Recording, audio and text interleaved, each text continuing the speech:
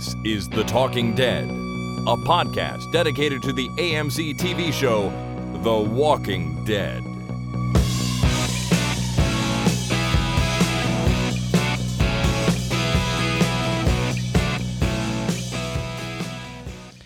Good evening, everybody. My name is Chris. And my name is Jason. And this is The Talking Dead number 98 for Monday, the 3rd of December, 2012. 98. 98. We've got a special announcement coming up at the end of the show for number 100, but we'll get to that later.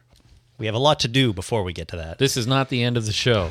This is the beginning. It's the beginning of the show. The start, if you will. Yes. And so we have a lot to do before we get to the end, as I said. The first thing we have to do is wish everyone a good Day of Navarre in Spain. If you happen to be Navarre. Yeah, if you happen to be in Spain and you live in the Navarre region, I believe that's how that's pronounced. I'm not 100% sure, but I'm going to go with that. Sure. This is the Day of Navarre in Spain, marks the anniversary of St. Francis Xavier's death on the 3rd of December, 1552. Wow. So a long time ago. Yeah. I realize this is a little bit more of an obscure one, but what could you do? Not a lot happened on the 3rd of December. I'll give you some examples of things that people do to celebrate this day. That'd in be Spain. awesome. Are these real or imagined? No, these are real. Didn't we have one that was imagined about the Queen lighting her own farts? Oh, that was a long time ago. We happened to look at Wikipedia just at the right moment where someone had posted something that was erroneous. Yes. And I read it, and, that's that. It was gone the next day. These are not erroneous? These are not erroneous. So things you might do on the Day of Navarre in Spain, there are church services and religious parades to honor St. Francis Xavier's life. Nice. There are concerts of local and traditional music. Good. Or the presentation of medals recognizing the achievements of local people. Oh, well, that's nice. That is nice. You did something good or valuable to the community. Here's a medal. I would, I'm thinking about making medals now and just handing them out to various people around my community. Like your coworkers. Coworkers and neighbors and stuff. Your cats. You picked up your own trash. Here's a medal. You cut your grass. Well done. Well, I should deserve a medal for that. I don't cut my grass nearly as often as I should. Well, I'll make you a grass cutting medal, maybe. That'd be nice. So there you go. If you're in the Navarre region of Spain, I hope you have a good time celebrating today. Or celebrated? Yeah, because today's over in Spain. So, all right, let's get into the meat of the show, shall we? Sure. The Walking Dead News. We're done with the cheese, now into the meat. You could say that. And later, the bread. You could say that, yes. So the Walking Dead news, we have the ratings for episode 7, and in a surprise turn of events, the ratings for episode 8. Wow. Which we are here to talk about today. Wow. So first of all, episode 7, 5.4 was the rating in the 18 to 49 demographic, and there were 10.4 million viewers. Up again. Not bad at all. And the total for 9, 10, and the midnight airing is 14.7. So they're doing all right. They're doing okay. But the real exciting thing is episode 8, which aired last night. It was the mid-season finale, which, of course, we're going to recap and talk about in detail in a minute. But the ratings for this one, 10.5 million people at 9 p.m. Wow. So just another 100,000 over the one before. A 5.5 in 18 to 49, up from 5.4, as I just said. Now, the article I got this from at tvbythenumbers.com indicated in one part of the article a 5.5 and in another part a 6.5. So it could have been a typo. I'm not sure what it was, but I'll maybe check it next week and get back to you on that. But for now, let's go with a 5.5. And for reference, that is up 58% over season 2's mid-season finale. Wow. So big improvement. That's there. huge. Huge, I know. Total for all 3 airings on episode 8, 15.2 million people. Nice. And they made a special announcement. The Walking Dead is the first cable series in television history to beat every other show of the fall broadcast season in the adults 18 to 49 demographic. Holy cow. So it's the first time a cable show has beaten everything else. That's crazy. Yeah, it's crazy. It's a huge deal. A huge deal. It's absolutely groundbreaking. People cannot stop watching this big old pile of zombie mess. Gore. There you go. Golden gore. Golden gore. Yeah, it's exactly what it is. So that is very, very exciting. We have a little break now until the next episode, which is in February. We're not taking a break right now. We're not taking a break now, no. No. Okay. I mean, the show's taking a break. Oh, I see. We've done the mid-season finale, so we're going to do that. Hopefully, what I was going to say is when the show does come back, it will continue to get these stellar ratings I hope so. that it has been getting for the last little while. I can't imagine why not. No, me either. It's the greatest thing ever, according to viewers. There you go. Okay, we're going to recap Made to Suffer right now. Sadly, I don't have a bumper sound for this. So do you want to do it ourselves like we did one other time? Go ahead. One of us has to do the low tone, and one of us has to say the episode title. So which do you want to do? I will say the episode title. All right, so are you ready? I am. All right, here we go. A bomb. Made to Suffer. There we go. All right. Very nice. So we open Made to Suffer with a shot of the sun over the forest. A nice, pretty morning. I would, sure, why not? It looks like a sunrise over the forest. It's a nice shot, but it is soon ruined because Sunset. we hear sunset? Because later on, no, sunrise. I think it's a sunrise. Sunrise, sunset. Either way, it's sort of twilighty looking. Yeah. You know? Do you get twilight in the morning or just in the evening? I really couldn't tell you. I'm not sure if there's a different term for the ambient light early in the morning. But anyways, it's soon ruined with screaming. And the camera focuses on a zombie wandering through the woods, attracted to the scream, I guess. Yeah. To the noise. Yep. Suddenly, a big dude comes out from behind a tree and kills it with a hammer. Nice hammer. Nice big framer's hammer, or is it a drywall hammer? I don't know my hammers all that well. It looked like a really long hammer. Well, I didn't notice the length of his hammer, but it was certainly a good zombie hitting hammer. It wasn't a ball peen hammer. No, it was not a ball peen hammer. You know what I heard? I read this someplace. It was also not a Friday hammer. It was not a Friday hammer. Friday hammers have a bottle opener on the end. Bottle opener on the end instead of a pry bar part. I read somewhere that a cat will almost always blink when hit in the head with a ball peen hammer. Please don't try that with your cats. No, don't do that. I'm a cat person. I love cats. I have 2 cats. I love them to death. Don't try that, but I read that somewhere and thought it was kind of funny. Well, whoever wrote that is weird. And you're equally weird for repeating it. Did you look up his hammer? I looked up long hammer and I got all kinds of weird stuff, so I didn't. Ladies and gentlemen, do not go on the internet and search long hammer. You don't know what you will get. You better have your filters on if you're going to search for that, let me tell you. All right. So he kills it with a hammer. This guy now runs back to his group. There are 2 more women and 2 more men. Yep. And one of them calls him Tyrese. Yeah. So there you go. Tyrese from the comic, fan favorite character from the comic, has officially been introduced to the TV show. Now, I heard this was happening a couple of weeks ago, or at least rumors. And the rumor I heard was that he was going to show up at the very end of the episode as kind of a surprise at the end. But look, he's the first guy we see on screen. It's a surprise. It's a surprise beginning is what it is. Yeah. It is. Now, they're sort of being attacked by walkers, and they decide to flee, except one of them gets bitten as they're running away, and one of the other characters yells, "Mom." Right. So we know that this is his mother. So we've got Tyrese. We've got another character called Sasha, who Tyrese was talking to, and then we've got this guy and his mom. Right, mom, that's her name. And one other male character. Yes. So they come out of the forest. They're at the back of the prison. Tyrese refers to Sasha as baby as well. So I'm going to go with daughter here. Right. Daughter. And after debating whether to leave the bitten woman outside, they bring her in through the fence into the prison. So they decide to take her with them. Through the gaping hole in the prison wall, fence. Yeah, they should probably do something building. about that. It looked like an explosion. Like there was an explosion exploding out. Because the debris of the wall had fallen out. So I was wondering, like, how was it a rocket that went astray and blew in? But it looked like it was exploding outwards. So I'm not sure what happened there, but it looked like an explosion. You know, it didn't occur to me that looked like an explosion. I just saw that the fence was torn open, and there was a lot of bricks and debris just sort of running down the hill there. Yeah, so on the outside of the wall. Yeah. So, interesting. I don't know what happened there. Could have been some sort of explosion. Who knows? Or the Hulk. It looks like a perfect thing for the Hulk to have smashed. The Hulk broke out of prison is what you're saying? Yeah, like the prison could hold the Hulk. No. The Hulk's Bruce Banner's in prison. The zombie apocalypse happens. He gets pissed off. Yep. He leaves. he could pretty much do that whenever he wanted, but I guess he gets upset because of the zombie apocalypse. Well, he doesn't want to, become the Hulk and do things for personal gain, right? So Sure. if he's been convicted of a crime and gets sent to prison, he's going to try and do his time and stay calm and everything. But Right. the Hulk in the zombie apocalypse just needs to leave. All bets are off. He's just going to get out of there. See ya.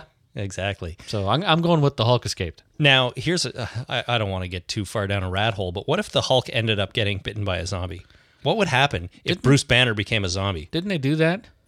Oh, Marvel zombies. I never read that, though. But Me neither. boy, if the zombie Hulk, that would be insane. Yeah, that'd be unfortunate for humanity. Yeah, it really would. If he could have managed to avoid it, though, the Hulk might be able to do some damage against the zombies. Okay, well, this definitely is a rat hole now because do zombies get angry? And therefore, would the Hulk be a zombie or would Bruce Banner be a zombie? I think, well, that's a good question. I don't know. I guess if Bruce Banner died and became a zombie, he may never become the Hulk again. That would be like the Hulk cure for him. Yeah. Unless he became a zombie when he was the Hulk. But if he dies when he's the but then- Hulk, he turns back into Bruce Banner. I think. I don't know. Well, if he gets knocked out, he turns into Bruce Banner because he can't be angry and unconscious at the same time. If he's knocked out. But if he dies, maybe he dies as the Hulk and then reanimates as the Hulk. But see, the Hulk barely has any brain power beyond zombie anyways. I don't know about that. He's got a little bit more. He's definitely got a little bit more. Those residual memories are certainly there with the Hulk. All right, write in with your thoughts and let us know what you think about what would happen if the Hulk and or Bruce Banner got bit by a zombie. We seem to be able to talk about it for a long time, so we should stop now. Yeah. So that's the cold open. We are at the credits, but before we move on, let's talk about these characters briefly. We've got Tyrese. Yep. We've got Sasha, who we're going to go with as his daughter. Okay. Now, in the comic, his daughter was named Julie. Right. So they've changed that name. We've got another character, and from the credits of this episode, we found out that one of them is Ben. Yep. No, they called him Ben twice. They did call him. That's right. They called him Ben, He's the son of the mother. the son of the mother, whose name is Donna. Donna, yes, okay. And the only character that wasn't named or spoken, their name spoken, is listed in the credits as Alan. Right. So, in case anyone is paying attention and you've read the comic, you know that Alan and Donna in the comic are a couple and they have a son named Ben. Right. Who have before now not appeared in the TV show. And as far as we knew, were not going to appear in the TV show. Yeah, we had no idea. No idea. And I have a vague recollection of Robert Kirkman at one point saying they're just not going to be in the show. And that was back around the time of season 1 when we had Morales and some of those people. Right. We And thought, he's a pillar of correct information well, yeah, of course he released is. to the masses. Yeah, well, everybody involved is a pillar of correct information. Yeah. But people were asking about it back when we had Morales. Are we going to have his family instead of Donna and Alan's family? Yep. And at the time, the answer was don't know. Don't know. Or no or yes. I don't know. So, but we have them now, which is kind of exciting. And I'm not sure too many people picked up on that because nobody wrote into us about it, which I'm surprised. And, the names were kind of obscured in the show. I mean, they were all said very fast. There was a lot going on. It was hard to tell. Get Ben up against the wall. Yeah, exactly. Sasha, just a name whispered in passing kind of thing. Yeah, for sure. So it's kind of exciting. And nobody said Alan at all. No, nobody said Alan. And that might have been the one that people picked up on the most, Right. So who knows? So that's exciting. We go to credits. We come back. Andrea's standing there doing her hair in a mirror. Of course. And she notices a picture of the governor's family, which she picks up and looks at. He comes in. They have some small talk about her liking Woodbury some more. And they kiss somewhat passionately, if I do say so. And then she leaves and the governor gives a crazy face to the mirror. That's all I can really describe it as. Well, I do that. Weird open mouth. Don't you ever give a crazy face to the mirror? Only when I'm... no, I don't. You don't make faces to the mirror. No, not really. I make shadow puppets on the wall, but... You should make faces to the mirror. All right, I'll try that next time. Governor does a crazy face. We cut to him sitting in his fish tank room, and he opens a grate in the wall, puts on some music, and calls for Penny to come out. Right. She doesn't come at first, but then runs out quickly and kind of startled me a little bit. Sort of came out of the blackness there all at once. Ooh. Kind of freaked me out. But she's chained up and she's got her straitjacket and hood on, so she's suitably restrained. Now, I noticed something about when she came out of the gloom there and reached the end of her chain rather suddenly. Yep. Right. So she was chained at the neck. That is correct. Okay. So if you are chained at the neck and you run at as fast as you can, even for a couple of feet, most of your momentum is in your body and not in your head. So when the collar brings you up short, your body basically continues going because it's not chained, only your neck is, and you fall down. You land on your ass. Right, unless you're prepared for it. So this might be the residual zombie memory kind of thing. She's used to that, and therefore she knew what was going to happen when she reached the end of her chain because she was prepared for it, and she just stopped. I just noticed that. I don't know. If there's anything there, maybe it's she's been chained up so long. Well, that's what I mean, is that not that she was chained up before she was a zombie. Right. Sorry, I didn't mean to imply that. I meant that, she's learning as a zombie. There is a bit of memory that happens. You know what occurred to me is the thing that I worried about is she's chained around the neck, yet she's continually decaying. Right. That neck flesh is going to get weaker and weaker and more rotted and rotted. So at one of these times, she's going to run out, hit the end of the chain, and her head's going to pop right off. That would be very upsetting. It would be upsetting for the governor. Yeah. Maybe not for Penny. Well, who knows? Then she'd be just a zombie head with no body. It'd be surprising, that's for sure. Yeah. Wow. I'm surprised by this development. I can't believe it. Yeah. Well, she'd be out of the chain at least, and into a fish tank. Yeah, and into a fish tank. But she runs out. She's standing there in her restraints. The governor has a bowl of food, I put in quotes, on the table beside him. Right. It's human remains, I guess. And she starts staring at it because that's what she wants as a zombie. She wants something to eat. Yummy treats. He asks her to look at him, but she won't. She continues staring at the food. He asks her again. After that, he screams, "Look at me," and then puts the hood back on and locks her back in the wall. Doesn't give her the food. Right. Kind of a jerk. He's trying to train her. He is. He's trying to train her. And he's frustrated. Respond. He's not doing a very good job, really. But he's frustrated, but he's trying to get a reaction out of her. He's trying to see the humanity still in her. Yes, exactly. And that's what one of his primary goals is, I think, in Woodbury, is to try and bring back or cure Penny somehow. Right. We go to Glenn and Maggie, and Glenn asks her if the governor raped her, although he doesn't say it in so many words because she responds quickly, "No, he barely touched me." Right, very quickly. Yeah, very much so. And she says she's reminded of this. This whole experience has reminded her of what living people do and have always done. She's been so focused on the zombie threat for a while. It doesn't seem like there was a threat from living people, but clearly there is. Right. Glenn stands up, goes to the dead zombie that's still in the room. He tears off its arm, and then he snaps the bones out of it. He rips off his arm. Yes. Okay, that's a feat of strength there. It's another. Well, it is. Obviously, it can be hard to rip a chicken leg off. Sometimes this is a human bone. Yeah. Not even cooked. Human joint. Yeah. Not even cooked. It was nasty though. It was pretty nasty. And then he decides to tear the bones out of it so they can use them as weapons.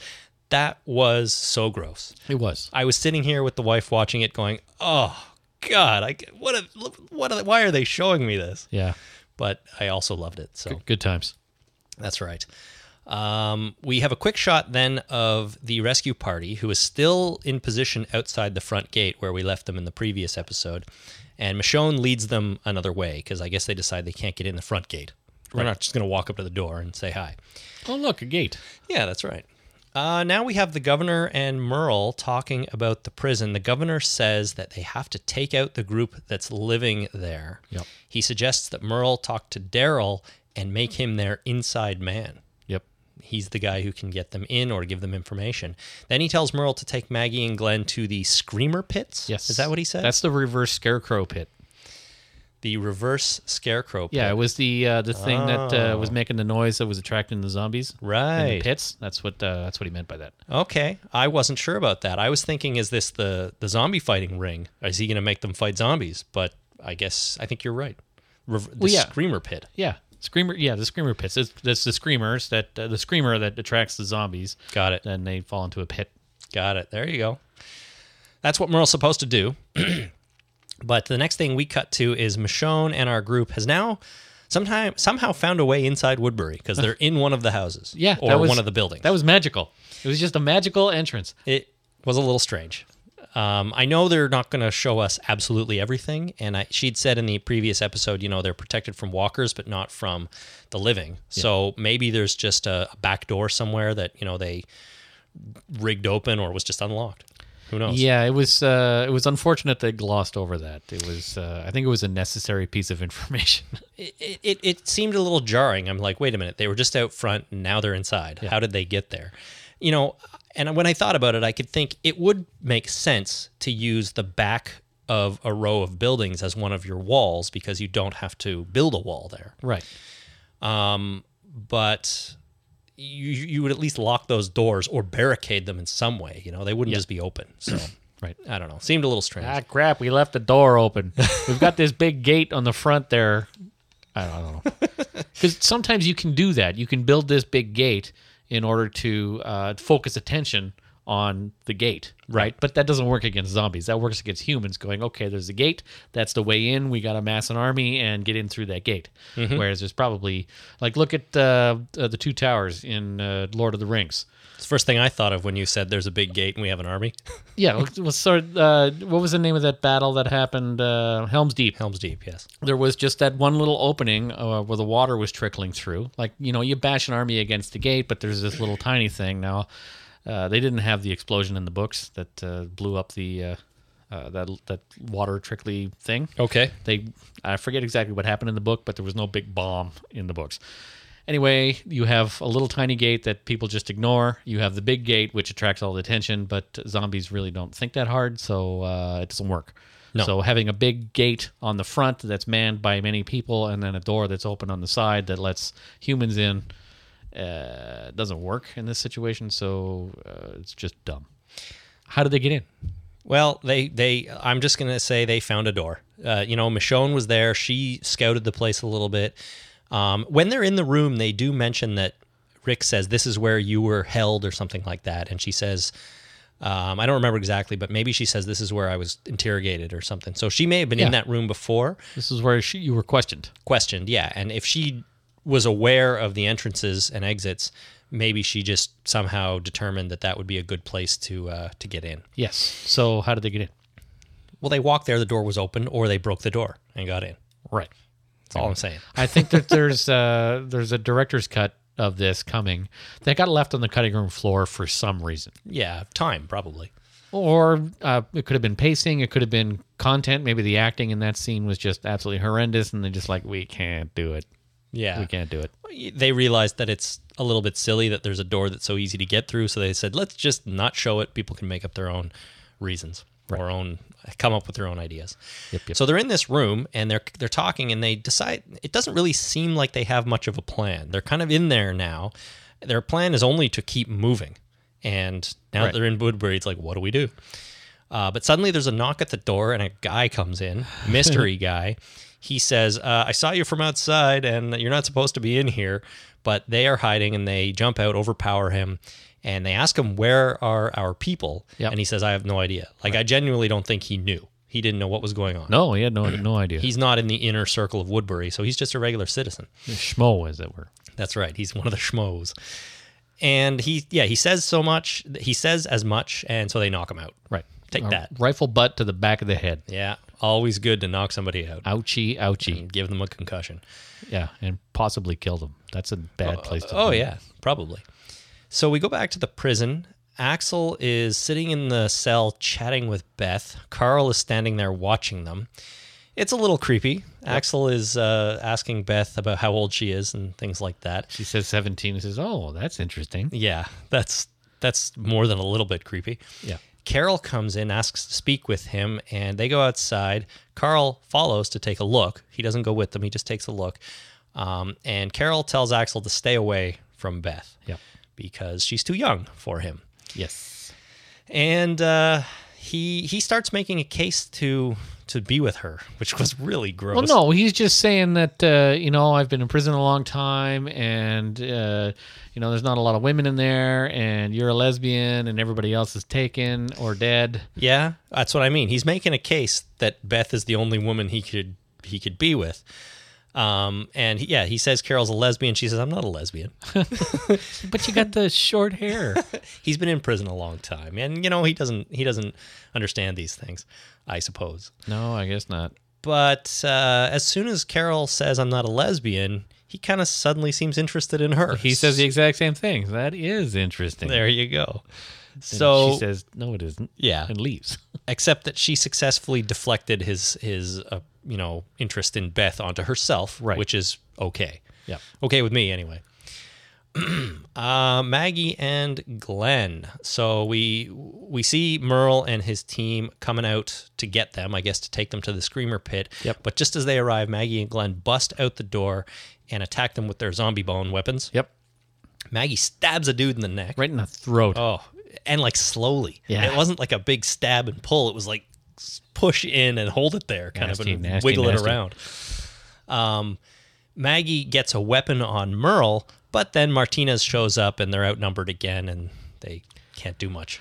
Such is life. Yep. It was a good try. It was a good try. Now, meanwhile, chaos starts to happen outside because people are hearing the automatic weapon shots, the gunshots. Yep. We go to commercial, and when we come back, the rescue team are now in the holding cells, right where all this just went down. Yep. So somehow they got from this secret room to the holding cells. Yep. Maggie and Glenn are there, and they're about to execute them. They're like, screw this. They attacked us. We're just going to kill them right here. Yep. Daryl throws a smoke grenade, and in the commotion that ensues, they grab Maggie and Glenn and get out of there. It was a combo grenade. It was sort of half flashbang, half smoke. It did have a bit of a pop explosion to it, didn't Yeah, it? because it's disoriented everybody, but there was a lot of smoke. I don't know how much smoke comes out of a flashbang. I do know that if you're near one, you're pretty much hooped because you can't see or hear anything for a little while. But this didn't seem excessively loud or bright. No, but they were the group of people were obviously disoriented. They were, and but the smoke helped. They were, and they also weren't expecting a grenade to go off. No. Rick and Rick and Oscar and everybody, they did move back to the other room before the thing exploded, so they knew what was about to happen. Yeah, right? That's what you do when you throw a flashbang: is you hunker down and get out of the way. Get out of the way, exactly. Does that kind of grenade explode shrapnel? No, not even concussion. Really, it's just a flash and a bang and smoke apparently, and smoke. I don't know. I mean, because they threw a smoke grenade later that just all it did was went clink clink clink, and then smoke came out. Right, there was no flash and bang. That was a smoke grenade. This was a kind of a combo thing. Right. Okay, you're right. The ones later were just smoke. But before we get to that, we cut out to the road. The governor. Wait a minute. What? Where did they get those? Why would a prison guard need a smoke grenade? Well, a prison is. Well, they're gonna.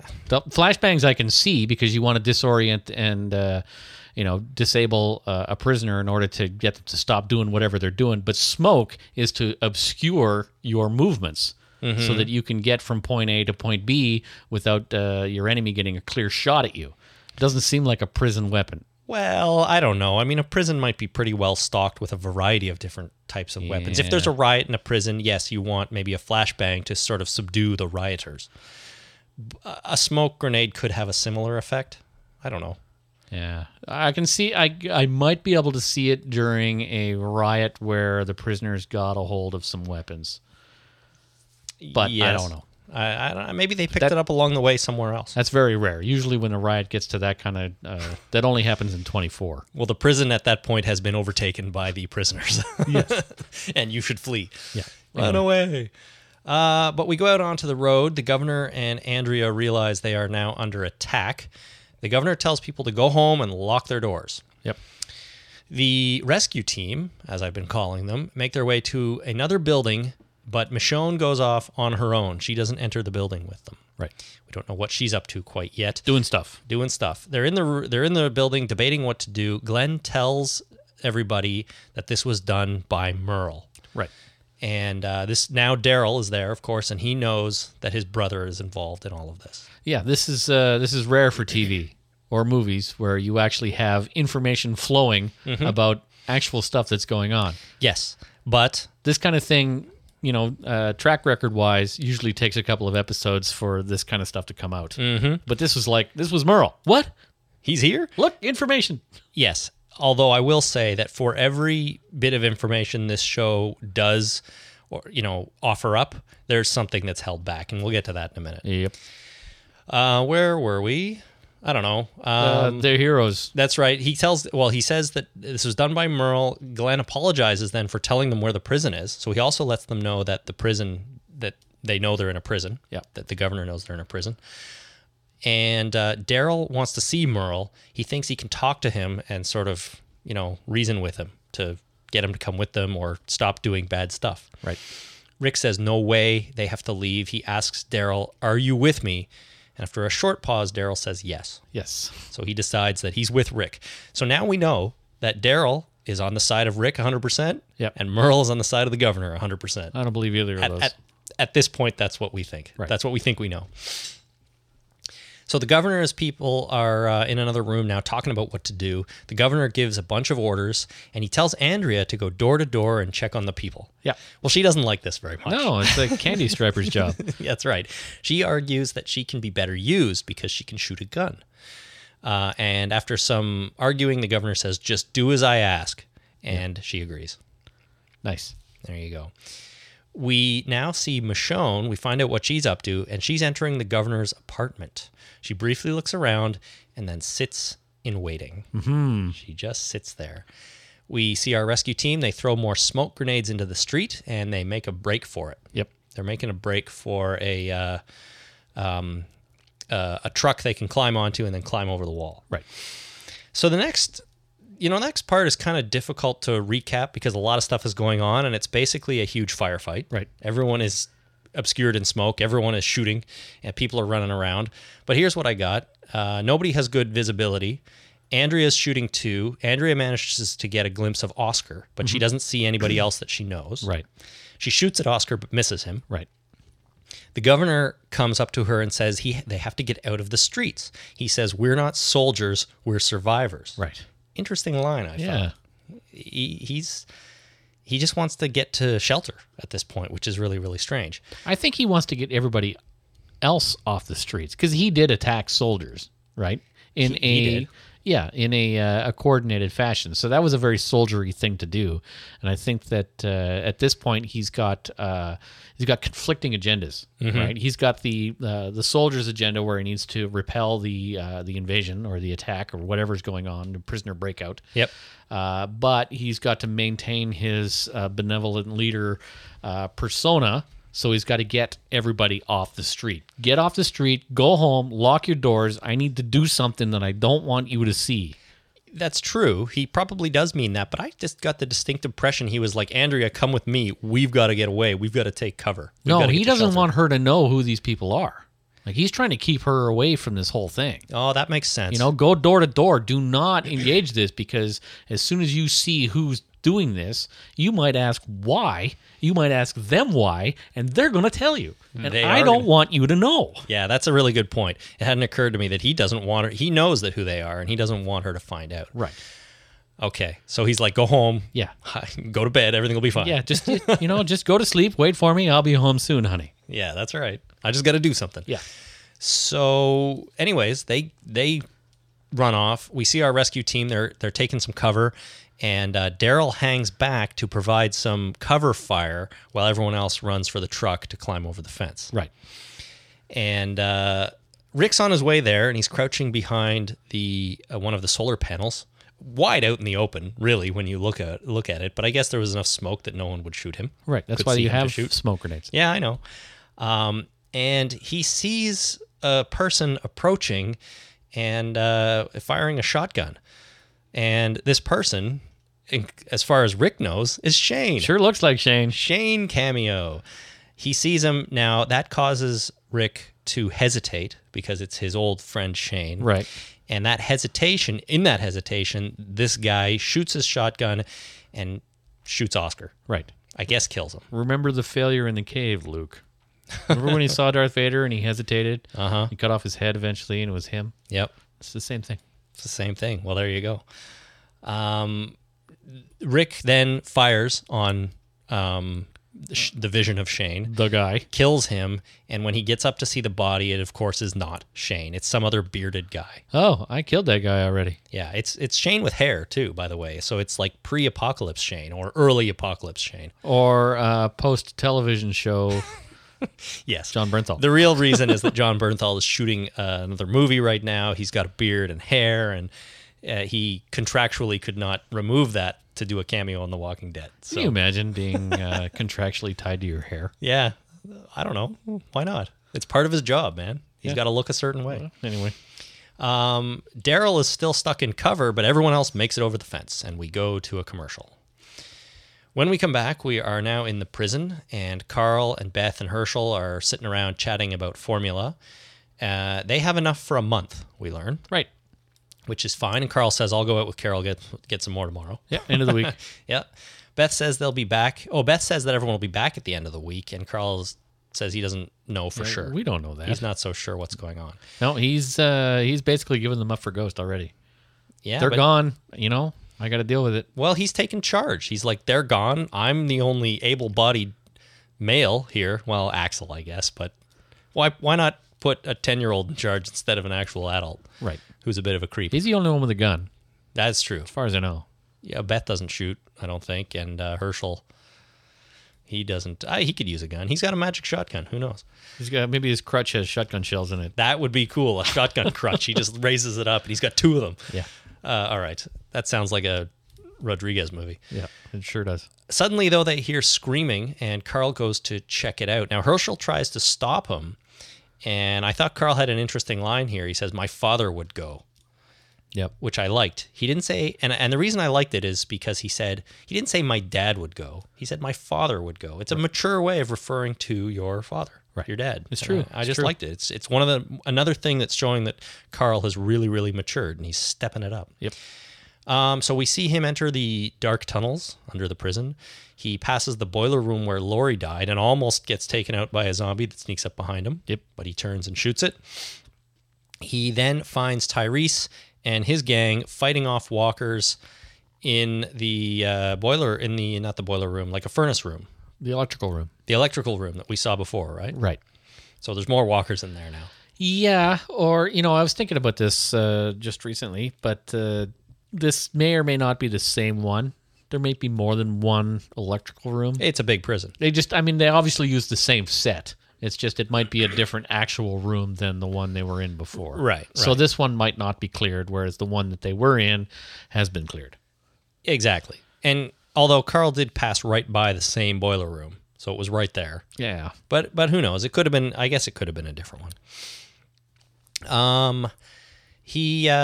So he finds them, he helps them kill the walkers, and then he leads them back upstairs. And on the way, they meet another walker, kill some more of them, and they debate leaving the bitten woman again, but Tyrese and everyone won't have any of it. Nope. Donna's got to come with them. Yep. So, yeah, I guess I can call her Donna now, not the bitten woman. Yeah. We go back to Michonne sitting in the governor's apartment. She hears a knocking sound in the next room.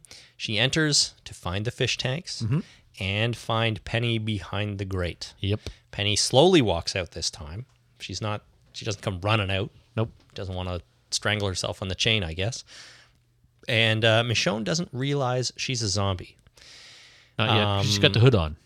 She's got the hood on. What was weird, though, is I could hear lots of zombie noises, and yet Michonne, for some reason, can't seem to hear those noises. Well, sometimes you see and hear what you want to see and hear. Mm-hmm. Like your brain just kind of overrides the obvious things that are giving you important information, because expectation is a very powerful thing. Oh, of course. So she sees a little girl. He thinks, okay, the governor's a creep. He's got this little girl chained up. Oh God, yeah. That's he's got a room full of fish tanks, each one of them with many zombie heads in them, and a little girl chained up in a room here. This guy's got to die for sure. I knew he was an evil bastard. Mm-hmm. She's not expecting a zombie. Who keeps a zombie? That's crazy. That is crazy. She thinks that's crazy.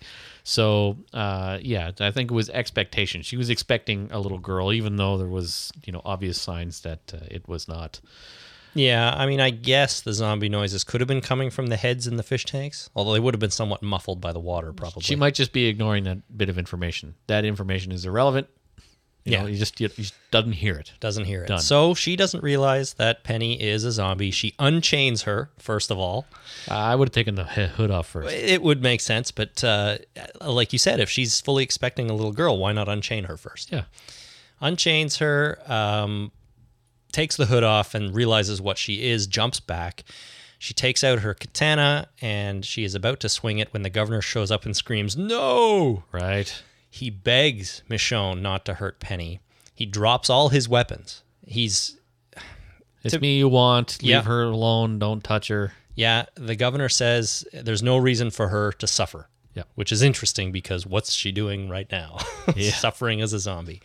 But in this scene, it's one of those things. I mean, you feel sympathetic towards the governor.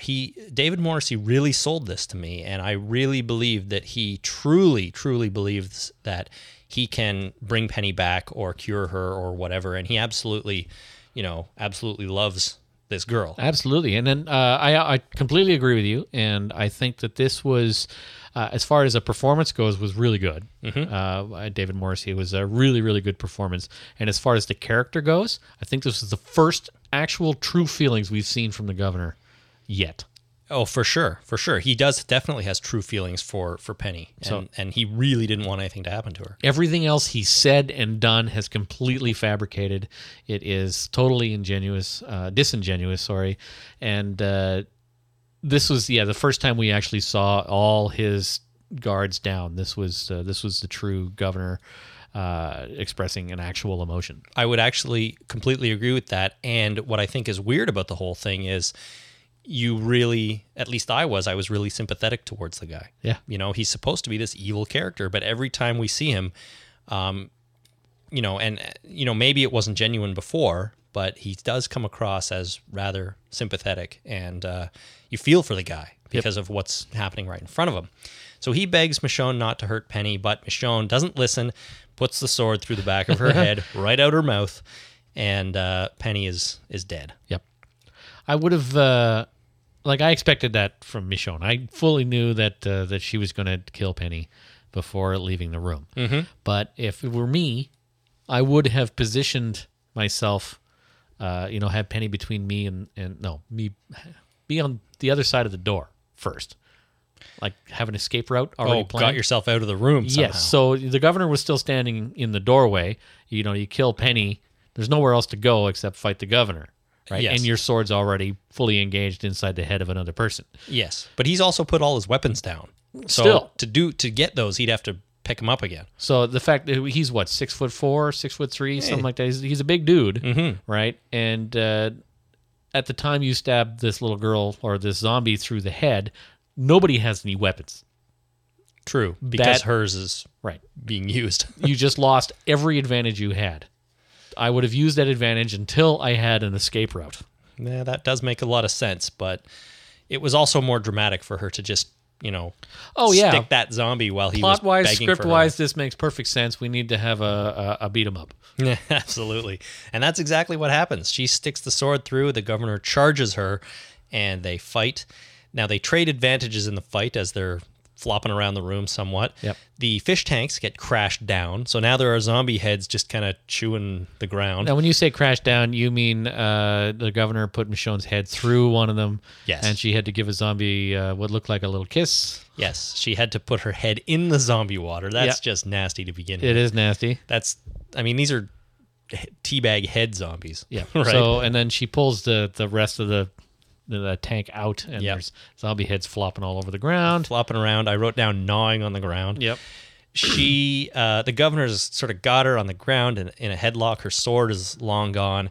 She reaches for some glass from the broken fish tanks, and he's trying to strangle her. She gets the glass. Yep. I hate scenes where people grab broken glass like that because you just know it's like slicing through their palm. It's all a matter of choices, and it's a matter of options. And sometimes the best choice is to take a bit of a hit for a definite advantage. I completely agree with that, and you do what you have to do if someone's strangling you, but it grosses me out. Oh yeah, it's Because I'm like, oh my God, imagine just squeezing broken glass like that. How bad would that be? you got to get a grip. I guess so. Especially when it's all wet and covered in zombie juice and blood. Good Yep. God. She gets the glass. She reaches back and stabs it into the governor's eye. Yep. So he has now lost an eye. This is where she wins the fight, essentially, because how can you fight after you've had a giant shard of glass stabbed through your eye? I'm going to say you can't. No, pretty difficult. Pretty difficult. She gets her sword. She's about to kill him, but Andrea shows up and screams, "No!" Yep. this time. So we've got 2 no's in one scene. Sweet. They train their weapons on each other, but Michonne lowers the sword and leaves. They don't really talk to each other at all. Andrea goes into the room to the governor and sees everything. The fish tanks with zombie heads, the dead zombie daughter, who he's now cradling in his arms. He's crying with a piece of glass stuck in his eye. Yep. That's got to be ouchie. It's got to hurt, but he's sad because his daughter is dead. And Andrea goes in there and looks at him with great sympathy, despite everything that just happened or is on the floor around her. Yep. So, great scene. A little bit crazy for Andrea to be in there and be like, "What's going on?" Yeah. Or not be thinking that. So we have a commercial, and when we come back, Carl and Tyrese and the group now run back into the cell block. Right. And Donna is now dead. So she hasn't survived. Right. They put her down on the ground. Carl says, "I'll take care of it," puts his gun to her head, but Tyrese says, "No, we take care of our own." And Tyrese is going to use a hammer to do what Carl was about to do. This guy is a brutal man. It's a framing hammer. I looked it up. Oh, okay. And so it's got a longer handle, and it's meant for whacking nails. Or dead people's heads, apparently. Well, no, it's not meant for that, but it can be readily used for it. In the zombie apocalypse. That's correct. Carl leaves the room and locks them in there and says they'll be safe.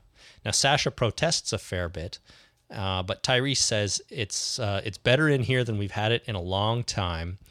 And Tyrese calls it his house, referring to Carl. Yeah. And they don't want any trouble, he says. It's his house. We live by his rules. His house, his rules. Yeah. I thought that was a really cool, really good way of doing it. Like, he didn't have to say it's his house, his rules. That would be a little too subservient almost, you know? It's just like, his house, we're good. Let's just deal with what we got to do right now. Yep. So really like that part. The governor is waking up with Doc Stevens, and I guess he had his eye treated and the glass removed. It seems like that happened all very quickly. Well, yeah. Andrea's there and asks him why Michonne was here. He says she came back to kill me, and then she asks about his fish tanks and everything else that was in that room. And the governor says he sat there and he made himself look at them to prepare himself for the horrors outside. Right. Makes sense. It does. Milton comes in, and then Merle right after him. Funny that they didn't come in together. I thought that was it was like within 5 seconds of each other. It's like one shows up and then the other. Merle asks what happened, and the governor says he was attacked. Merle reports that they made it over the wall, and he'll go after them in the morning. So they made it out the same way they came in, magically. I guess so. They climbed over the wall, and Well, they climbed onto a bus. they climbed onto the bus and then jumped over. We know people can jump over because Andrea did it. Right. That's what that was setting up, obviously. Yeah. But the guys on the wall, I guess, were too busy looking the other way for them to shoot them as they were jumping down. Right. Oh my God, there's smoke. Don't look. Yeah. Close your eyes. But they made it out. Merle is reporting this, and the governor clearly knows now that Merle lied to him about Michonne being dead. Yep. He gives him an evil, evil look. Yep. Or something like that. We have a commercial, and we are now back outside the walls in the same position they were before they broke in, behind the car. And the guys on the wall are just walking around, wondering where they are. Yep. It was a little ham-fisted, I thought, because this scene was clearly shot at exactly the same time as the other scenes were shot. Yeah. And they used it before and after the assault. What are you going to do? What are you going to do? I know. It doesn't bother me that much. I couldn't help but thinking about it, Take cover somewhere else. Show us something different. Why not, They're waiting for Daryl. And suddenly, because he didn't come with them, remember, he got stuck laying down cover fire. Yep. But Michonne shows up. She got out. And Rick is very unfriendly at first. Well, yeah. Because he still doesn't really trust her. Well, no kidding. But then she says, because he thinks that she abandoned them, basically, and just left them there. Yeah. But Michonne tells them they need her, and that she brought them here to rescue her people, and that's about it. Their people, I mean. Well, she's unreliable. You know, Yes. we're doing something here, and you just kind of disappear on us. Yeah. You are unreliable. I would be upset too. But he kind of warms up to her a little bit when she says, "No, I came to help you find your people, and like I led you here. I'm going back with you." Like he gets over it a little bit. Yeah. But I can see. Your I wouldn't point. get over it. Not right away, anyway. You know, you get on board. Yeah. Get the hell out of here. You're either with us or you're against us. Well, no, I wouldn't say that. You're either with us or get the hell out of here. Or leave. So we have another commercial, and when we come back, oh no, that we already did the commercial, right? We go to the zombie fighting pit. Right. So this is Thunderdome. Thunderdome, exactly. All of Woodbury is here. So I guess they didn't listen and stay in their houses. Well, that's because that's where you talk to people is in Thunderdome. That's where you deliver speeches, I suppose. Yeah. Well, it's a space big enough to hold everybody, and it's got walls. Like it's all walled in, so sound would reflect, so everybody can hear you. Yes, and it's a relatively safe place, I guess. Yeah. If it's as long walls. as there's no zombies changes the thing. Exactly. So the governor comes out and he delivers a speech, which he is known for. He apologizes for not being able to better protect the people, and he admits that he's scared. Yeah. Now, he's probably just saying these things so he can, identify with the common people that are there. And he also reveals that there's a traitor among them, and it's Merle. Merle. Throws Merle right under that bus. He sure does. Like, no hesitation there. He says Merle led the terrorists, as he's calling them, to them and let them in. Crazy. Are they really terrorists? He calls them terrorists. I mean, But they're not. They're a strike force who were there to extract their people, Right. and he calls them terrorists. He does because he's trying to incite, Yeah. the group of people that are there, his masses, and he uses a loaded word. Oh, absolutely. Right. But he was making his people hate these people. Yeah. Right. Not that they wouldn't anyways, because they came in and started shooting. But yeah, he's inciting hysteria. Yeah. Basically. So they bring Merle to the center of the ring, and Merle's like, "What's going on, you bastard?" And then they bring out another hooded person. They remove the hood, and it's Daryl. It's Daryl. Daryl and Merle face to face for the first time. Together again, brotherly love. Yeah, for the first time in 2 seasons. Yeah. In almost a year of TV time. The governor asks what they should do with them, and the crowd starts chanting, "Kill them! Kill them!" So these people are clearly out for vengeance here. Yep. Andrea's in the crowd, and it seems to me that she is having a lot of realizations suddenly pour over her. She's realizing that was her people that came. Yep. I guess she doesn't know that Maggie and Glenn were there still. Nope. So as far as she knows, her people just came and attacked Woodbury. Yeah, which for is some interesting reason. for some reason. But she also realizes that the governor is probably a bit of a dick because he's about to put these two brothers up against each other, and he's throwing his own man under the bus. Right. Although, as far as she knows, maybe Merle actually did do these things. Yeah. So she's probably confused, to say the least, conflicted a little bit. Yep. We'll see. As we all are. As we all are. I walk around confused and conflicted most of the time. What the hell is going on here? That's right. Where am I and who are you? The governor says to Merle, "You wanted your brother? Well, you got him." Here he is. And the camera kind of pans around the governor's head. It stops on a profile shot of him with Milton out of focus in the background. Yeah. I noticed. I think that was on purpose. We see the brains behind the figurehead standing back there. You think so? I think so. And by brains, I mean token nerdy scientist. He may not be running the place, but he's the smart guy, Yeah. And we end on that profile shot of the governor. So that's our cliffhanger. Merle and Daryl in the ring. And that's it. The episode is over. We've got 2 months until the next one. So February 10th. February 10th. It comes back. Just in time for Valentine's Day. Yeah, there you go. Zombie Valentines. So what did you think overall of this episode as a mid-season finale and as an episode in general? I really liked it. I thought it was a solid episode. There was the nice thing was there was nothing in it that I didn't like, really, other than the magical getting in of the past the wall. Yeah, I thought the performance is good. Thought it was a solid episode. I agree. Very solid episode. Liked it quite a bit. I was talking with Dave about it earlier today, and through chatting about it, a few things sort of came out that I wasn't totally on board with.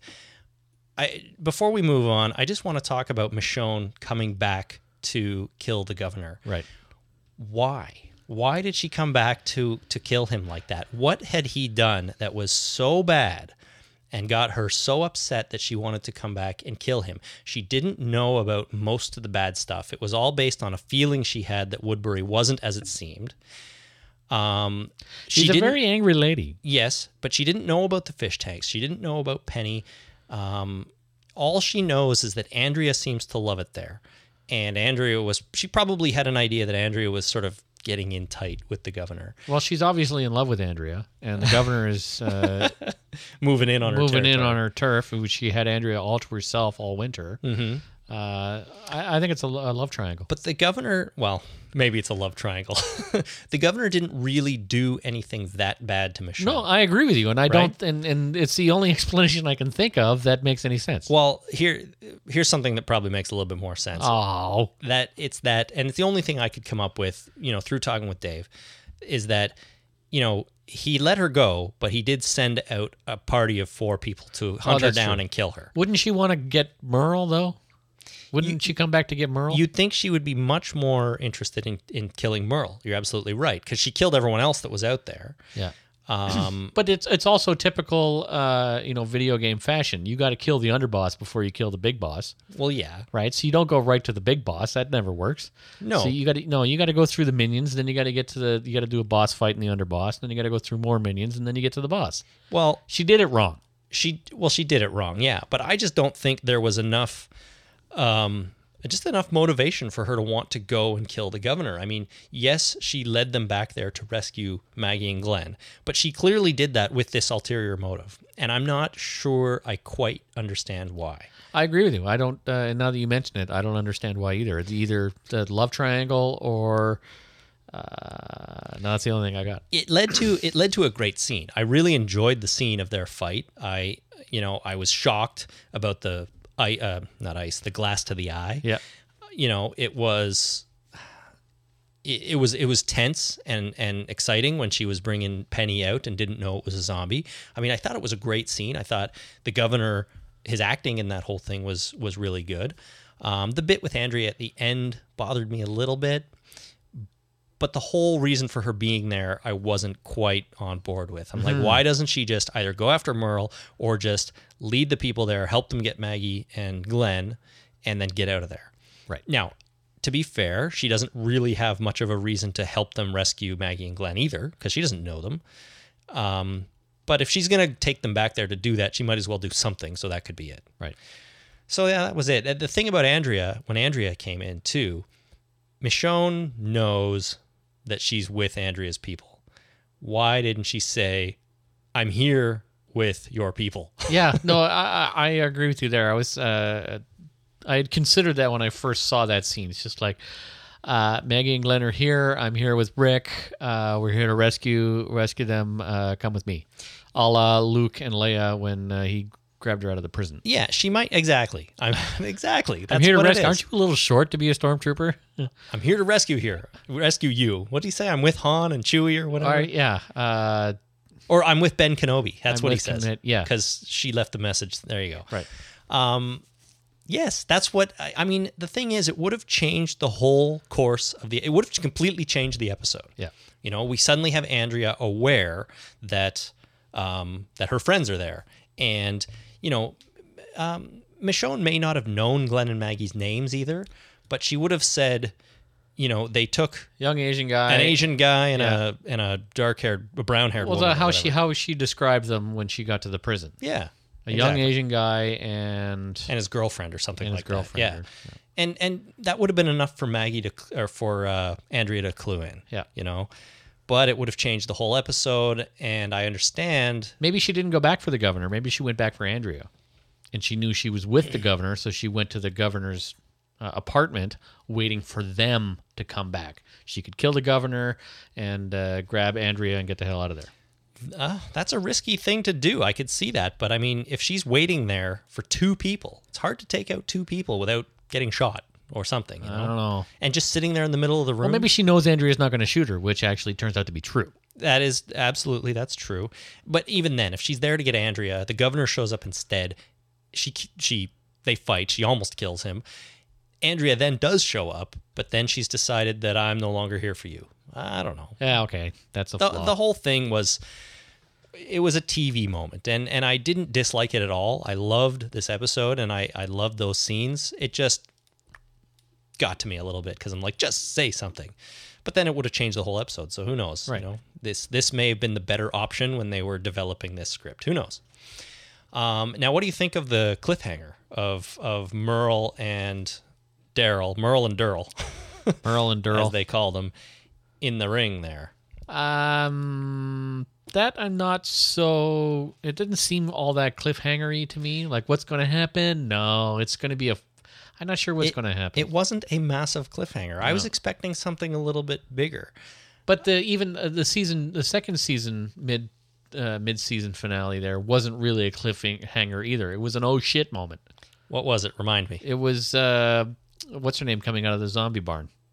Oh, Sophia. That's right. Sophia. That was an oh shit thing. That wasn't a cliffhanger. No, it wasn't a cliffhanger at all. They actually resolved it, the whole thing, because they took her out. Yeah. So this was kind of along the same lines. It's kind of a old crap. Merle and Durrell are back together, and for some reason he's throwing Merle under the bus. Well, when you think about it, Rick and everyone successfully got out. Yeah. With Maggie and Glenn, so they got away. They had to leave Oscar, but them's the breaks.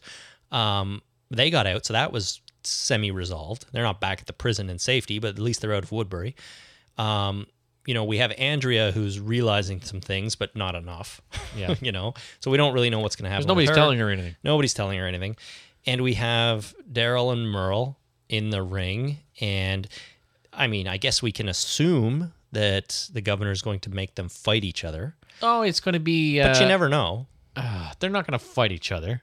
Well, they might. No, I mean, maybe they're not going to. Their brother, they can't. They're just two brothers that they're used to fighting each other as kids, and Merle is so much meaner than Daryl, and he's going to kick the living crap out of him if they get into an actual fight. Yeah. Because they're not going to give him his crossbow or his knife or his bandolier of ears in order to give him superhuman strength. No. And Merle punching a guy, even without the knife, with that metal thing, that's got to hurt. Yeah. No, Merle would totally kick Daryl's ass, in my opinion, out of sheer meanness. Yeah. First of all.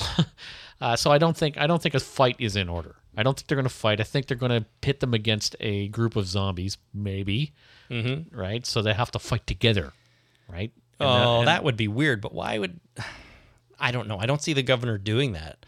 Like, if he's going to throw them to zombies, why not just throw them to zombies one at a time? Oh, he needs the group to... Like, this is their entertainment, first of all, because they're in their entertainment pit, right? Right. They're in the Thunderdome, and he needs a bad guy, right, which he has. And again, that's why he had to throw Merle under the bus, because if he just had Daryl, he would never get away with just killing Daryl. Because they don't know Daryl. They don't know Daryl, and Merle wouldn't let him. Merle would get upset, and now Merle would be an enemy.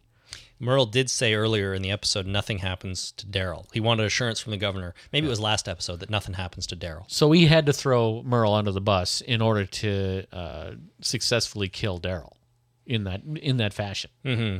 So now he's got this. They got the traitor and the invader, and he's got to execute them. And how do they execute people in Woodbury? They feed them to the zombies. Yeah, right? Of course. So, or they cut off their heads and put them in fish tanks. One or the other. He probably wants to do that too. Yeah, probably, but I think there's going to be a zombie hoedown or a showdown, and they're going one or the other. One or the other. There's going to be Thunderdome. It's going to be the brothers, the Dixon brothers, against a horde of zombies. Interesting concept to have them fighting together against the zombies. Yeah, because they got to be buddy. Before they were all like they didn't know they didn't see each other, they didn't have each other, but they were on opposite sides. They're adversarial. Somehow we got to get them together again. Mm-hmm. Yeah, the Dixon brothers, man. They got to fight it's them against the world. Kicking ass and taking names. Yeah. The Dixon brothers. There's a spinoff for you. Well, they got a video game coming. Yeah, right? and they're doing the voices in the video game, both of them. Yeah. So that'll be fun. I'm excited. So yeah, I think they're going to be brothers again. Alrighty. Well, we'll talk at the end of this episode briefly about what's coming up when the show returns, because there have been some previews already, but we won't do that right now. Instead, we will take a short break before we do listener feedback and holy crap, did you see that? There's lots of those this week. So short break to thank our sponsor. We'll be back in a moment. Stay with us.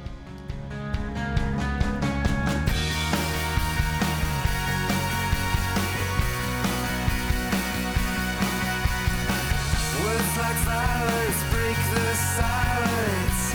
Come crashing in into my little world. Painful to me, feels right through me. Can't you understand? Oh, my little girl. All I ever wanted and all I ever needed is here in my arms. Words For you, the listeners of The Talking Dead, Audible is offering a free audiobook download with a free 30-day trial to give you the chance to check out their service. Jason, what's our recommendation for the listeners this week? You know what we're going to do this week, Chris? Tell me. I think we got a recommendation from a listener. Somebody called in with a recommendation. I think we should play that. Exciting. This comes from Prop House Andrew. I could call him friend of the show, Prop House Andrew, because he writes in a fair bit. Sweet. And this week he had a recommendation for Audible for us. Cool. Hey guys, it's Prop House Andrew out in Los Angeles. I just wanted to give a suggestion for Audible. There's a book called Apocalypse Z, The Beginning of the End, written by Manel Luiero. I'm sure I butchered that name. Narrated by Nick Podell. It clocks in at 11 hours, 31 minutes. Available for $13.99 or 1 credit. And is available as an introductory book when signing up through Talking Dead. I definitely suggest it. The book is done in journal form. It's a series of entries by a man telling the story of the beginning of the zombie apocalypse. It's him and his cat. So I really enjoy it. I think your readers might enjoy it, or your listeners. And, well, that's it.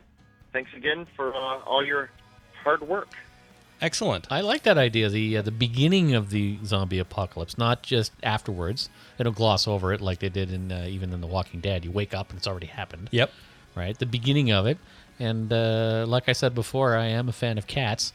So a story about a man and his cat and the zombie apocalypse?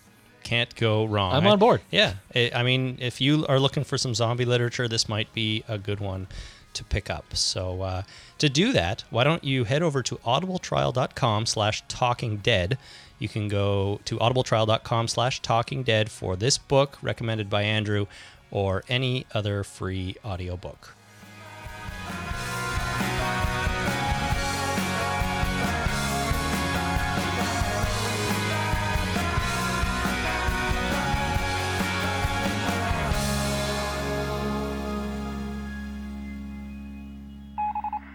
Listener feedback.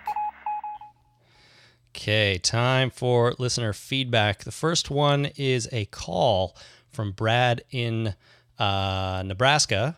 We also got an email from Trent in West Virginia on the same topic, but here's what Brad had to say. Hi, guys. This is Brad from Nebraska. Definitely zombie land out here. Just quickly, I want to say you guys do a heck of a good job, and I really enjoy listening to your synopsis of each episode. Okay, anyways, one thing in When the Dead Come Knocking that I haven't heard anybody comment on is Merle talking about Maggie. At one point, he does say he does not know who the girl is, and obviously he doesn't because he wasn't at the farm. But he says to Glenn when he's interrogating him and trying to freak him out, something about the farmer's daughter. How would he know she's the farmer's daughter if she doesn't know who she was? Like to hear your comments on that, guys. Keep it up. Keep up the good work. Thanks. Bye-bye. Thank you, Brad. So Merle refers to Maggie as the farmer's daughter. Yep. Now, the only explanation I can come up with this is that farmer's daughter is a bit of a generic term describing a type of girl. It's all I can say. Sort of like girl next door. Girl next door, yeah. Right? Farmer's daughter is a similar but different type. And I think Merle was just using that expression, not knowing that she actually was the daughter of a farmer. That's really the only explanation I can think of. It's just a weird coincidence. Or somebody told him. Well, who would tell him? I haven't any idea. Who would know? Andrea? I mean, at some point, Andrea did tell him the location They were on a farm. of the farm. Maybe she said, there's Maggie and the names of the, Herschel and Maggie and Beth. And it's within the realm of possibility that Andrea told Merle off screen, which I know is silly because we only see what we see on the show, right? Yep. But if you're going to think about it that way, maybe Andrea told him. Maybe Merle just put two and two together because Andrea was explaining that they were on a farm. She even said, here's where the farm is a number of episodes ago. Yep. Or it was just Merle using the expression like girl next door. Right. All right. I don't think he would have used that as a general expression, though. If he was using something as a general expression, he would have said something a lot more crass. Well, he might have. I don't know. But it's an expression. At least I think it is. At least where I come from. Yeah. Farmer's daughter. We got an email from Johnny in L.A. on a loud smell. He says, you mentioned on your podcast your confusion over the line, something smells loud. This is an expression used in the South, i.e. loud equals strong. So he meant something smells very strong. Mm-hmm. We had a few people write in about this too, and even send in actual dictionary definitions. And Right. It does turn out that the term loud does mean a strong smell as one of the, the third or fourth definition. I am now officially writing that into my lexicon. There you go. I'm going to use that term whenever I hear a loud smell. Smells Or loud. Smell a loud smell. When you hear a loud smell, maybe you don't get it in your lexicon right away. Until I'm you working figured on it. it I'm out. working on it. It's always a work in progress. So we had a bunch of people write in. Thank you for correcting our lack of grammatical knowledge there. Chris in the UK wrote in about Milton's experiment. He wrote in a longer email too with some thoughts on the awkwardness between the governor and Andrea, but I think we'll save that for an all listener feedback show coming up soon. Mm-hmm. About Milton's experiment, though, he wrote, I really think people need to learn to wait before they dismiss any given scene or element as worthless, as I sort of did. There are plenty of examples of seemingly throwaway lines or ideas paying off later down the line. Silly example, Milton's duct tape jacket a few episodes back, which looked like it was just there for a bit of banter, pays off this week by adding credibility to Glenn's fighting with the Walker. True. Yes. Was the stuff with Milton this week filler? Was it too long? We don't know yet. The answer comes in the payoff, or lack thereof. It served a purpose for me, which is to add depth to the real message of Woodbury. Woodbury is a beautiful, brutal lie that people believe because they desperately want it to be true. It's about willing self-delusion. We see it subtly in earlier episodes. Those people look way too comfortable. The streets are almost eerily clean. And here we see the delusion personified in Milton. The town's big brain, their token nerd, is in his own way every bit as insane as the governor. The point of the experiment is not that it's inept, but that it's nuts. Right. So, Chris has won me over a little bit here. It's something about people named Chris. I listen to them more. Weird. Yeah, it's weird. I totally agree. This scene could pay off somewhere down the line in a way that I don't expect or don't see coming whatsoever. Right. So I won't be so quick to jump and dismiss things in the future, or at least I'll try not to be. False. Yeah, that's probably false too. It's nice of you to say, though. Yeah, who knows? Matt from the UK wrote in. He said, I've noticed a lot of people calling for The Walking Dead to be more brutal, especially in regards to the scene with Maggie's torture. Am I the only one who thinks it was done better this way? It was a power play to threaten and scare, and as soon as she didn't resist going through with it, it would seem a pointless endeavor, especially for a man of the governor's mastermindish ways. Merle, on the other hand, it would make sense to carry out the threat. He's a nasty, single-minded SOB, as seen with trying to kill Glenn because he pissed him off. He has no end game there, while the governor is more forward-thinking than that. Right. So this is explaining, of course, why the governor didn't do anything else to Maggie other than take her top off and force her down on a table. Right. She accepted her fate, essentially, Yep. and the governor realized that, I could do whatever I want here, but it wouldn't get us anywhere, so why bother? He only wants to take steps that are going to, have the result he wants, and that's for her to talk. So he wanted to try something different, and I think that's a really good observation by Matt here. It is almost better. It shows the contrast between the governor, sort of the thinking evil man, and Merle, who is the just the muscle with lack of brain behind it. Right. The different styles of bad guy. Exactly, Right? different You got styles the of thinking bad guy, and you got the fighting bad guy. That's right. So thank you, Matt, and Chris before him, too. Lauren from Mississippi called in about the governor's acting. Hey, guys. This is Lauren from Mississippi. Y'all were talking about how the guy that's playing the governor isn't really the greatest actor, or this really isn't the greatest role for him. But I beg to differ. I think he is doing a great job because he has y'all fooled that he is in love with Andrea. But anybody that is actually in love would never, ever, ever be able to do that to Maggie and then turn around and go act all lovey-dovey with Andrea. He is, I don't know if I can cuss, but he is bullshitting both of them. So I just thought I would throw in my 2 cents. So howdy from down south. Bye. Howdy. Thank you, Lauren. And just for the record, it's okay to cuss a little bit. Cuss away. Yeah. For the most part, I think David Morrissey is a fine actor. Great actor. I've seen stuff of his that I've liked, stuff that I haven't liked as much. Everything on this, even everything on this show, there's some things that I like better than other things. But overall, I think he is doing a really, really good job.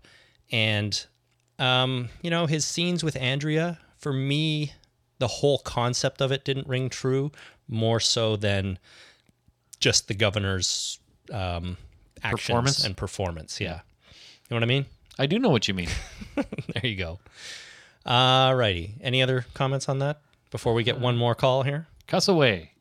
Cuss away. So Lance from New Brunswick called in, and he gives us a holy crap, did you see that? So we're going to lead into that next. But he also has a few other thoughts here, which I thought I'd play. So this is our transitionary call from listener feedback to holy crap. Fancy. Here we go.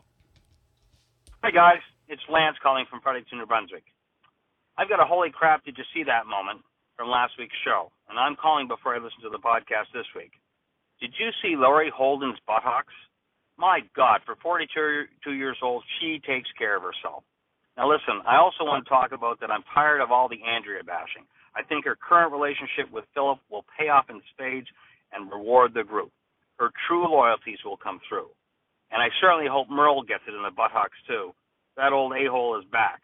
I hope he gets a long, slow demise, hopefully by a zombie eating him, starting with his remaining left hand. Now, I did a little research on the number 5 that Andrea's wearing on her clothes, and I went to numerology.com, and I found something very interesting. And quoting from them, the number 5 is the most dynamic and energetic of all the single-digit numbers. It is unpredictable, always in motion, and constantly in need of change.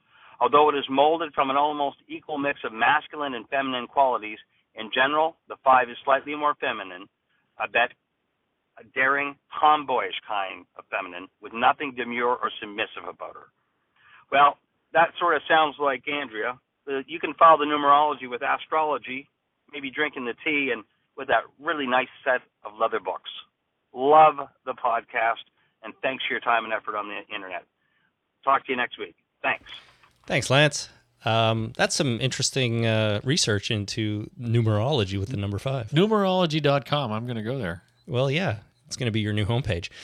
So yeah, I don't know. Andrea's I can't stop bashing her until she does something awesome. I'm sorry. It's she's just kind of, her character's just been sort of dragged through the mud here a little bit, in my opinion. I mean, I know she is looking out for number one, but it's kind of boring to watch. Right.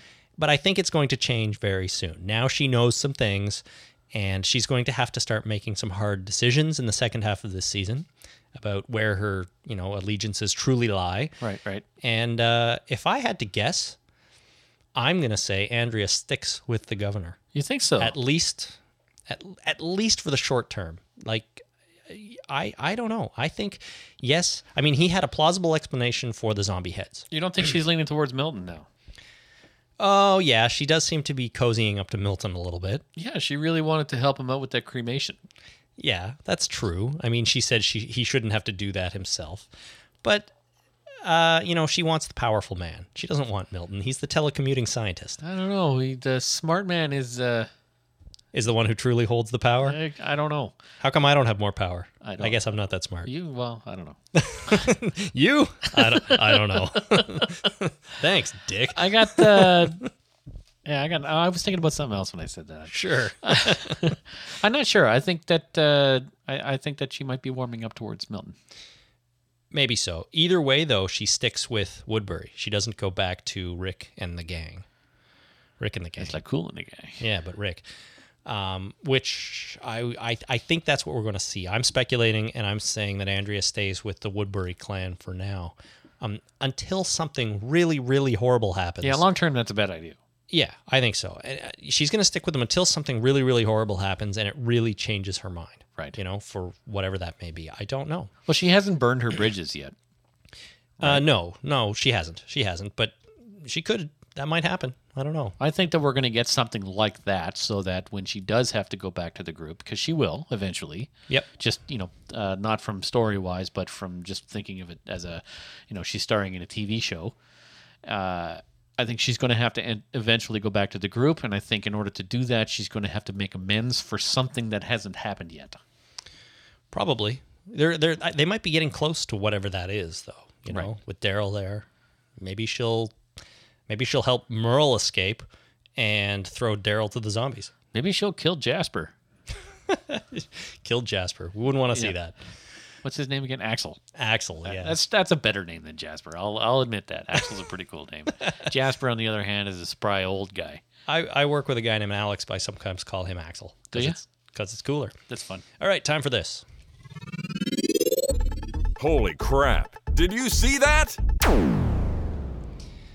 Alrighty. In our first one is an email from Paul in Australia, and he says, in episode 7, did you notice that as the group of 4, Rick, Daryl, Oscar, and Michonne, were walking along the forest track, that at no time did Michonne draw her katana as they were set upon by all the walkers?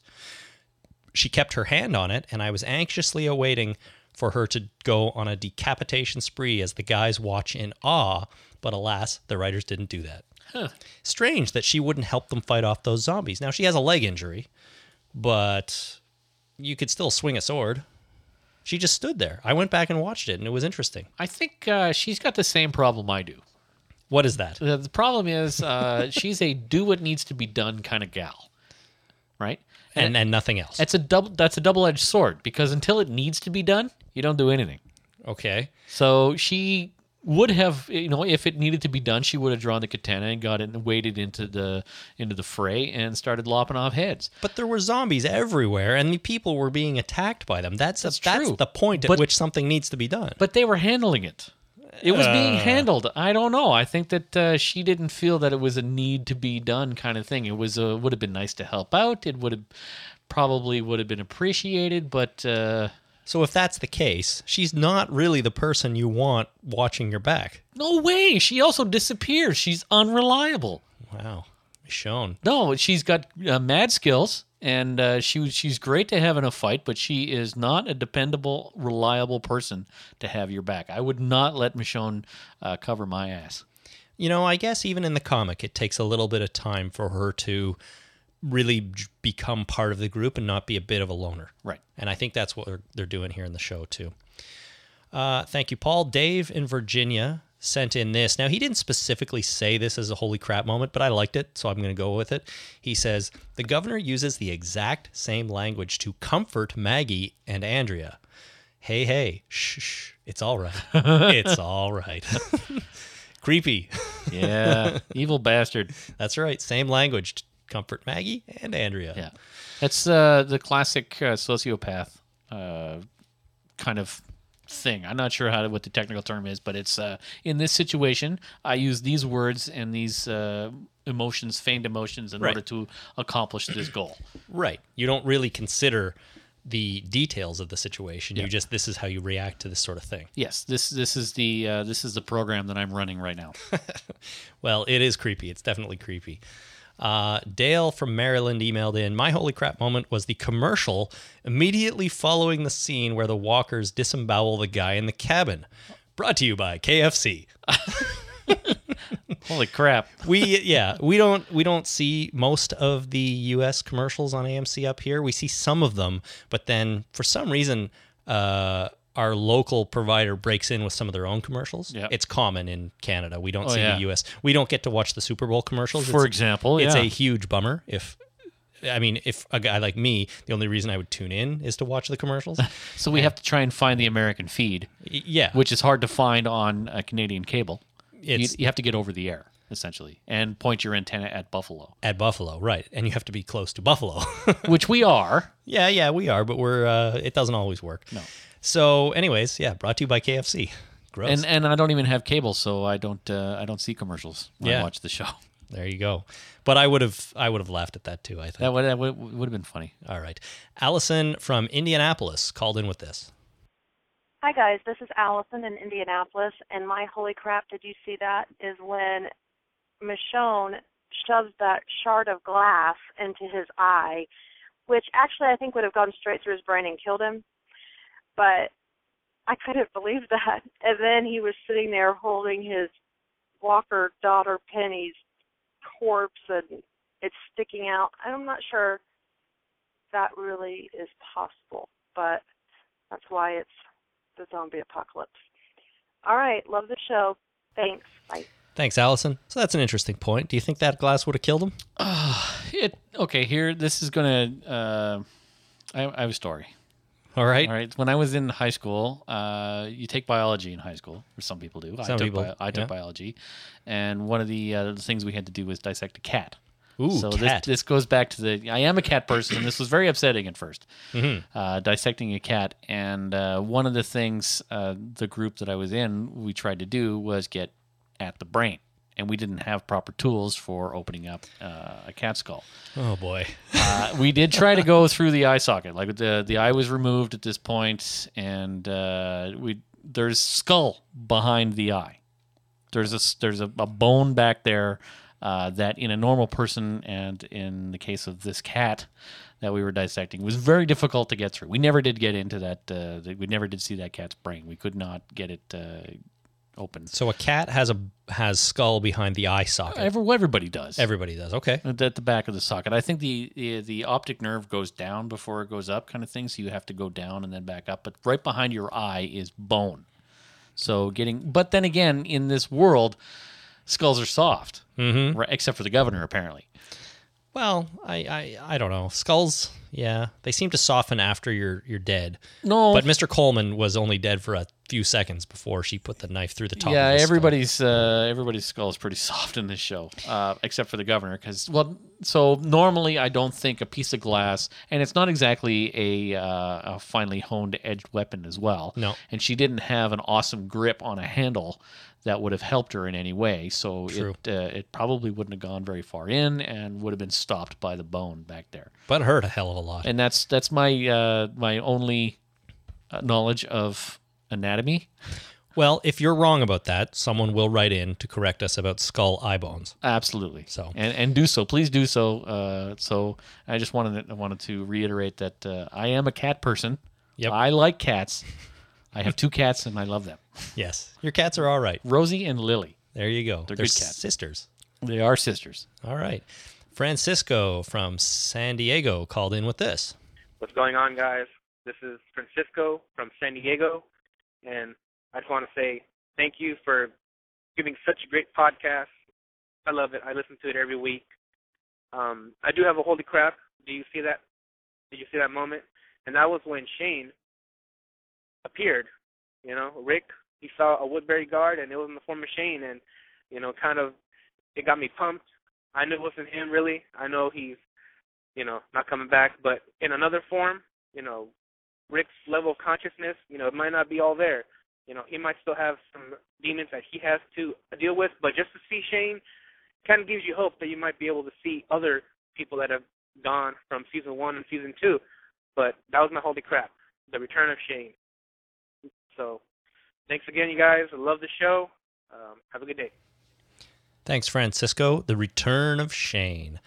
Yeah, it was a good one. And do you think, like Francisco says, this kind of means that Rick quite isn't through the crazy yet? Oh, he's never going to get through the crazy. The other thing is, it's not uncommon for characters on TV to see people that aren't there and have full conversations with them, because these people represent their conscience or whatever it may be. Right. So yeah, Rick may still have some issues to work through. But and maybe it won't even be Shane all the time. Although it would be kind of weird if Shane was constantly showing up and doing stuff. Right. I don't know if I'd like that too much. No, not a whole lot. Me neither. But maybe Lori will show up. Maybe Jim, Jackie, Jenner, any of those will show up. No, I don't think any of those. Lori might show up for an episode. Maybe Amy. No, Amy's gone. Oscar. Nope. Okay. Only the important people. Jasper's coming back. Yeah. Who knows? All right. John from Chicago called in. Hey, guys. My name is John from Chicago, and I'm calling in with my holy crap, did you see that moment? It was the moment when Glenn and Maggie are in the basement or the dungeon room, and he starts tearing into that zombie's arm and pulls out a bone to use it as a weapon. And I very literally said to my wife, holy crap, did you see that? Yeah, that was just, I was not expecting that. Just wanted to say thanks. Keep up the great work, and talk to you guys later. Bye. Thanks, John.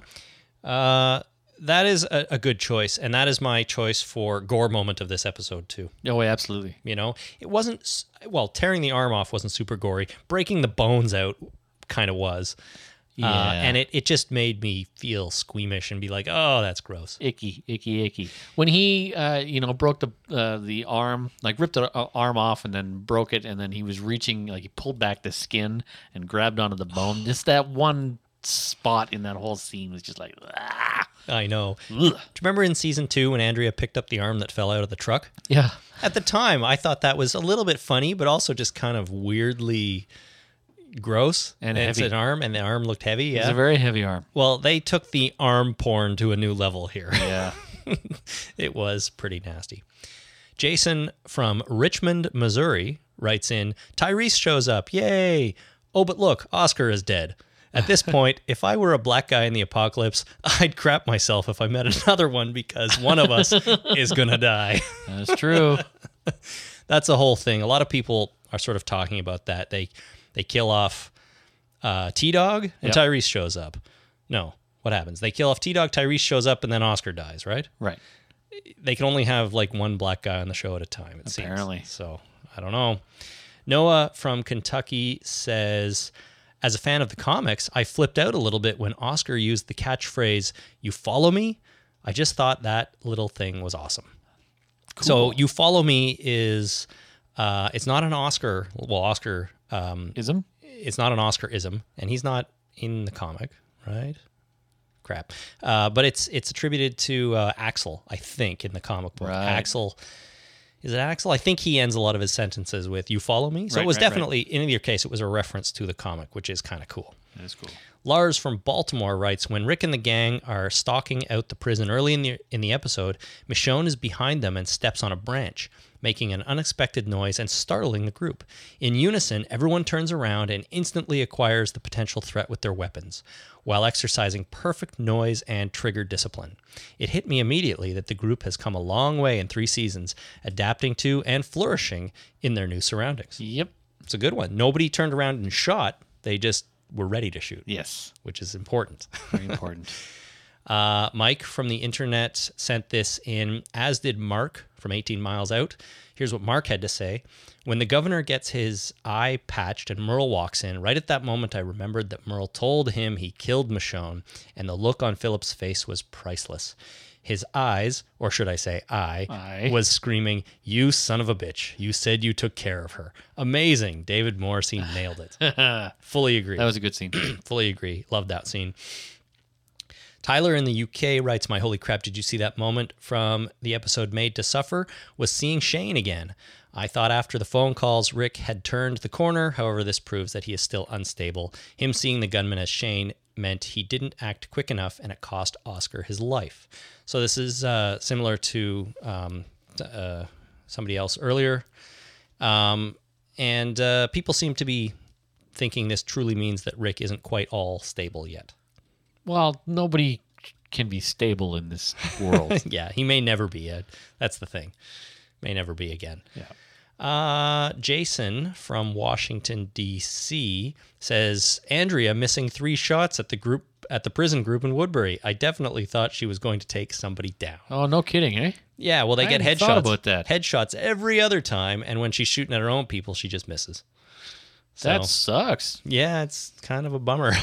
Not for the people she missed. No, but thinking back, she's taking the advanced class. She should have be a much better shot than that. Except for the smoke. I'm a little what? It threw her off? Yeah, that's what it was there for. Oh my God, there's smoke! Don't look. Well, she didn't take the advanced class with smoke. Oh. So, anyways, she missed, and she won't do it again, probably. Craig from Scotland writes, "Wow, just watched episode 8, and I'm writing this while it's fresh in my mind. My holy crap moment was when Maggie stabs the guy in the throat. Less than a year ago, in story time, she couldn't bring herself to harm a walker. She's ruthless now, and I think her character is progressing nicely." Nice. Stabbing That's that true. guy in the throat. That was a good one, too. It was. Like I said, slowly in. Yeah. Not just a stab. It was awesome. Good times. All right, I have a holy crap moment, and this occurred to me while we were watching it, but Mike from North Carolina also sent this one in. Okay.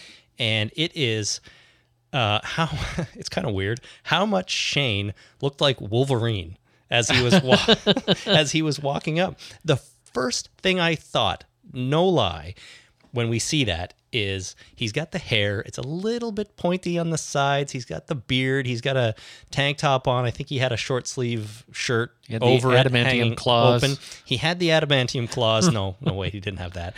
And he's like, I was like, what the hell's Hugh Jackman doing here? How come we didn't know he was doing a cameo?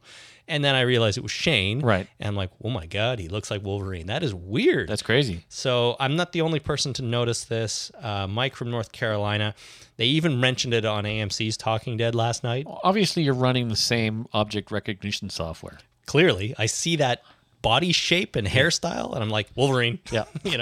So, I said to my wife, oh my God, that's Wolverine. What's he doing? Oh, no, wait, it's Shane.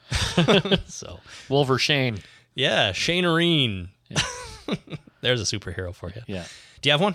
Actually, it's a little bit of one. It's from a character's perspective. Okay. When Andrea, after Michonne left, and she picked up the governor, and then she finally had a look around the room and saw the fish tanks full of zombie heads and Penny being cradled in the arms of the governor with a big piece of glass stuck in his eye. Yeah.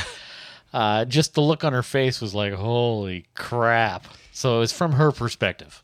That's an interesting one. We've never done a character holy crap before, but the problem I have with that is it didn't really seem to resonate with her as much as it probably should have. It probably should have resonated a little more, but I just thought that if Andrea could write in with a holy crap moment, that would be it. That's a good call. Yeah. I like that.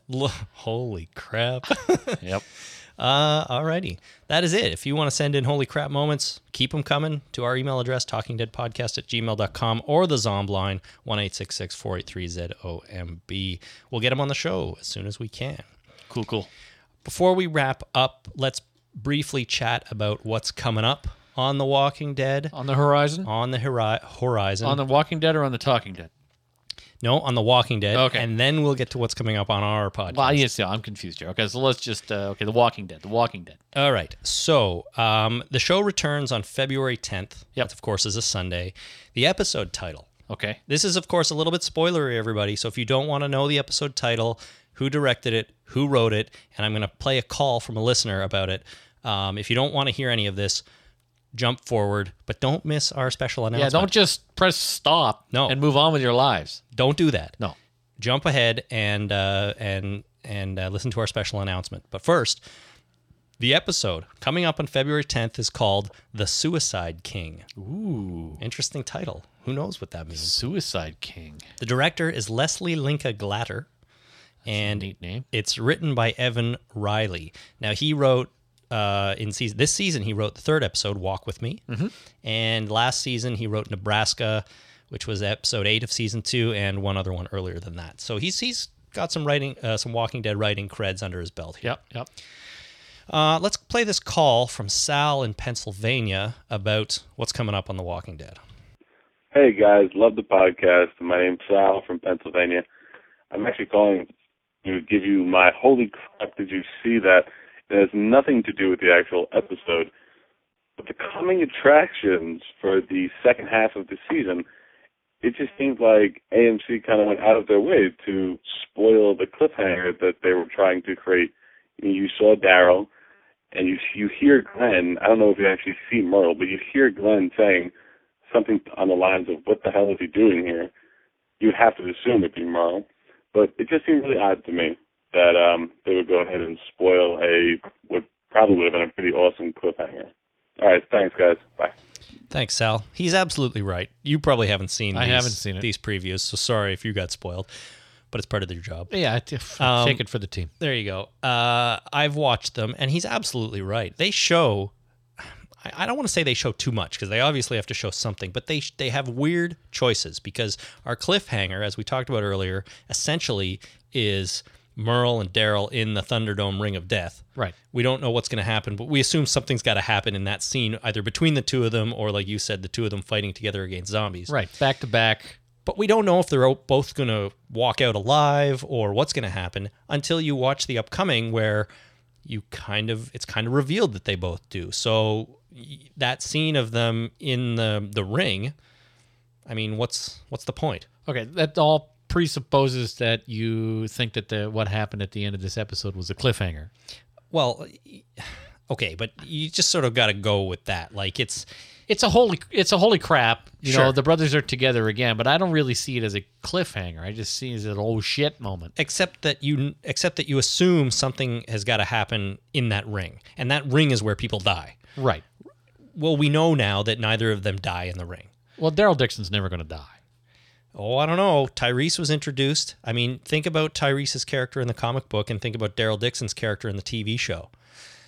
You don't have... They're not going to kill Norman Reedus. You don't have two of that type of character. And I don't... I'd be surprised if they killed Norman Reedus too, but you know what? They'd lose like 49% of their audience or whatever it is. Yeah, they can't do it. They can't do it. I don't want them to do it. Nobody wants them to do it. No, I know nobody wants it. They can't do it. They do things to shock us and surprise us. Obviously, that's the whole point of this whole thing. Shock, yes. Surprise, yes. Piss us off, please don't. Well, that's a good way of putting it. Yeah. But still, I think getting back to the scenes from next episode, yeah, they were a little bit more revealing than they needed to be. Right. Just because the episode ended with this holy shit moment. Right. It has to be a holy crap moment. We can't say it any other way. Yeah, Come on. Holy crap. And that is supposed to be what is enticing people to come back, right? Right. If there was what's any going to doubt happen in your mind, here? It's not a cliffhanger necessarily, but it's what do you think? What could possibly happen? Yes, exactly. And then, like 15 seconds later, or whatever, it's kind of revealed. Right. You know that... Oh, they get back to the group. You know that Glenn gets out, they get back to the group. I think Merle comes with them, it sounds like. So, little bit of a strange choice on AMC's end. Now, that being said, every time I think I know what's going to happen on this show, it doesn't, or it still surprises me. Right. remember when that long 4-minute trailer for season 3 came out at Comic-Con in the summer? I do. We analyzed the crap out of that thing. We sure did. We thought we had that whole thing figured out. Turns out, not even close. Nope. Right? I mean, in most aspects, not even close. We had a zombie Daryl there for a little while. We had a zombie Daryl. We had the governor showing up at the prison's front door with Rick and T-Dog and everyone walking out and them talking. I had I had no doubt in my mind that was going to happen. Yeah. It hasn't happened yet. I had Herschel dying in the cold open of the premiere. And he's still going strong. He's still going strong with his amputated leg. He's missing a leg, so he's not going strong. He's very much a background character now. He is very much. You know what's funny? Someone on Talking Dead last night wrote in and said, if you put Herschel, Merle, and the governor together, you got a whole pirate. A peg leg, a missing a hand, and an eye missing, an eye patch. Yeah, just needs a hook. That's fucking awesome. Sorry, I didn't mean to say the F word. That's all right. Or F-bomb, as they kids say these days. Yeah. Anyways, I thought that was funny. But anyhow, we'll see what happens when the show comes back in February. It's not even that long. It's 2 months. No. You know, it feels like it's longer than that now because it's a whole year, a whole next year, but it's like 8 weeks, 9 weeks. We just got to get past your birthday and almost to my birthday, and we're done. It's not going to take that long. No. Time's going to fly by. It's practically already happened. That's right. All right. Thank you for that call, Sal. Thanks thanks to everyone for sending in feedback and comments and such. Okay, before we really end here, it's a nice long one again. Yeah, always. Before we wrap up totally, we're going to just talk about what we are going to do over the next couple of weeks and then leading into, I guess, January and so on. This is episode number 98 of our podcast. That is a lot of podcasts. It is. 98. And the next one we're going to do is next Monday, number 99. 99, as it were. In case you couldn't figure that one out. And what we're going to do on that episode is mostly listener feedback. We've got a lot of stuff. A backlog. And, interesting comments that people have sent in that I just sort of couldn't fit in the show. Yeah. Otherwise, we'd be doing 4-hour podcasts every week, and nobody wants that. The hopper is full. So we'll probably focus on a few specific things about the show, maybe Laurie's death, maybe the Andrea stuff, things that people have something to really say on. So we're going to do that next week, number 99. 99. Hopefully you'll tune into that. And of course, if you want to send in any comments between now and then, I'm happy to consider them and read them and get them on there, maybe. Sure. Then, after that, it is the big number 100. 100. It's hard to believe that we're at 100. Yeah, no kidding. We're going to record that on Monday night, December 16th. Mm-hmm. So the following Monday. That is December 16th, right? Yep. And we're going to do something kind of special, if we can. And different. And technologically challenging. That's right. We're going to... Now, I know lots of podcasts do this, but we're going to try to broadcast it live. Mm-hmm. And it's going to be a bit of a free-for-all. So what we're hoping to do is broadcast live, get people into a chat room or something. We'll probably do this with Ustream, I think. Okay. Still looking into it. I'll figure that out. We'll have more details next week. Yep. So make sure you tune in for those details at least. I'll announce them off the top. So we're going to broadcast it live, and we're going to try to have people actually call in and talk to us, chat, talk about whatever we want. We'll just see where it goes. Unlike the zombie line, we will answer this. That's calls. right. The zombie line is a voicemail line we don't answer. Yeah. This we will And that's answer. A promise. Yeah, exactly. So the way it's going to work, and again, I'll have more details next week, but I think we'll just have our Skype account, the Talking Dead Skype account, up and running. We'll make that public, or we'll let everyone know what it is. So if you are in the chat room or you're listening live, you can add us on Skype, and we'll try to do all this in real time and get people on the show. It's gonna be weird. We need a producer. We do need a producer, but you're going to have to do more than you usually do. Well, what would I need to do? You're going to be running the Skype, I think. Okay. So I'll be Skype master. You will be Skype master. You can call yourself whatever you want. All right. And I think it's going to be fun. If it doesn't work out, or if nobody's there, then that's entirely a possibility, right? That everybody's busy on Monday nights and nobody has time to call in or join us. We might just release a normal show. We might, yeah. And if this does work out, it might be a little all over the place, a little crazy, a little haphazard, as they say. Yep. But if things are not working out so well, maybe I'll cut it down a little bit for release. But if you're there live, you'll hear all the ins and outs. Inside baseball, as they say. Of what really happens. The inside baseball of recording a live episode of the Talking Dead podcast. Yeah. So it should be really fun. Hopefully it is. I'll have more details next week. And in the meantime, though, just remember it will be December 16th, Monday night, sometime in the 8 p.m. Eastern time. I would say 8 p.m. would be... we usually get here and we're doing stuff by 8. Yeah. We try to start a normal recording at 7, in case anyone wanted to know. We sometimes do, we sometimes don't. But by the time we get everything going, we'll maybe record, 8 to 10 or something like that, or 8 to 9:30 or something. We'll see how it goes. Well, it's 10 to 9 now. Yeah. Just so you know. It's, I know. 8:50 p.m. We started around 7. Yeah, things go long lately. Yeah. So I think it's going to be really fun. Hopefully some people will come to join us and it won't be a giant disaster. Yeah. And we'll see. We're taking a chance. Totally. You got to take chances. It'll be fun. I've been wanting to do a live show for a long time. I think it will be really fun. I've got some work to do in the meantime to do some trial runs and tests and this and that. But I hope you will join us for that. But I hope you'll join us next week, too, when we do a little bit more listener feedback. Like I said, if you have any other comments, send them in the meantime, and we'll get them on that show. How do you send them in, you might ask? How? Chris, how do you send this stuff in? Well, the best way is to call our Zomb line at 1-866-483-ZOMB. That is 9662. Find us on Facebook at facebook.com/TheTalkingDead or on Twitter at TalkingDead. Finally, our email address is talkingdeadpodcast@gmail.com. One more thing. Thanks, everybody, for listening during the first half of Season 3. It's been fantastic. Yeah, a lot of fun. We do get a lot of extra listeners when the show is actually on the air. Not everyone sticks with us through the summer and through the breaks and so on. So I barely do. Thanks for showing up. But, to everyone that has been listening the last, 8 weeks, huge appreciation coming from us.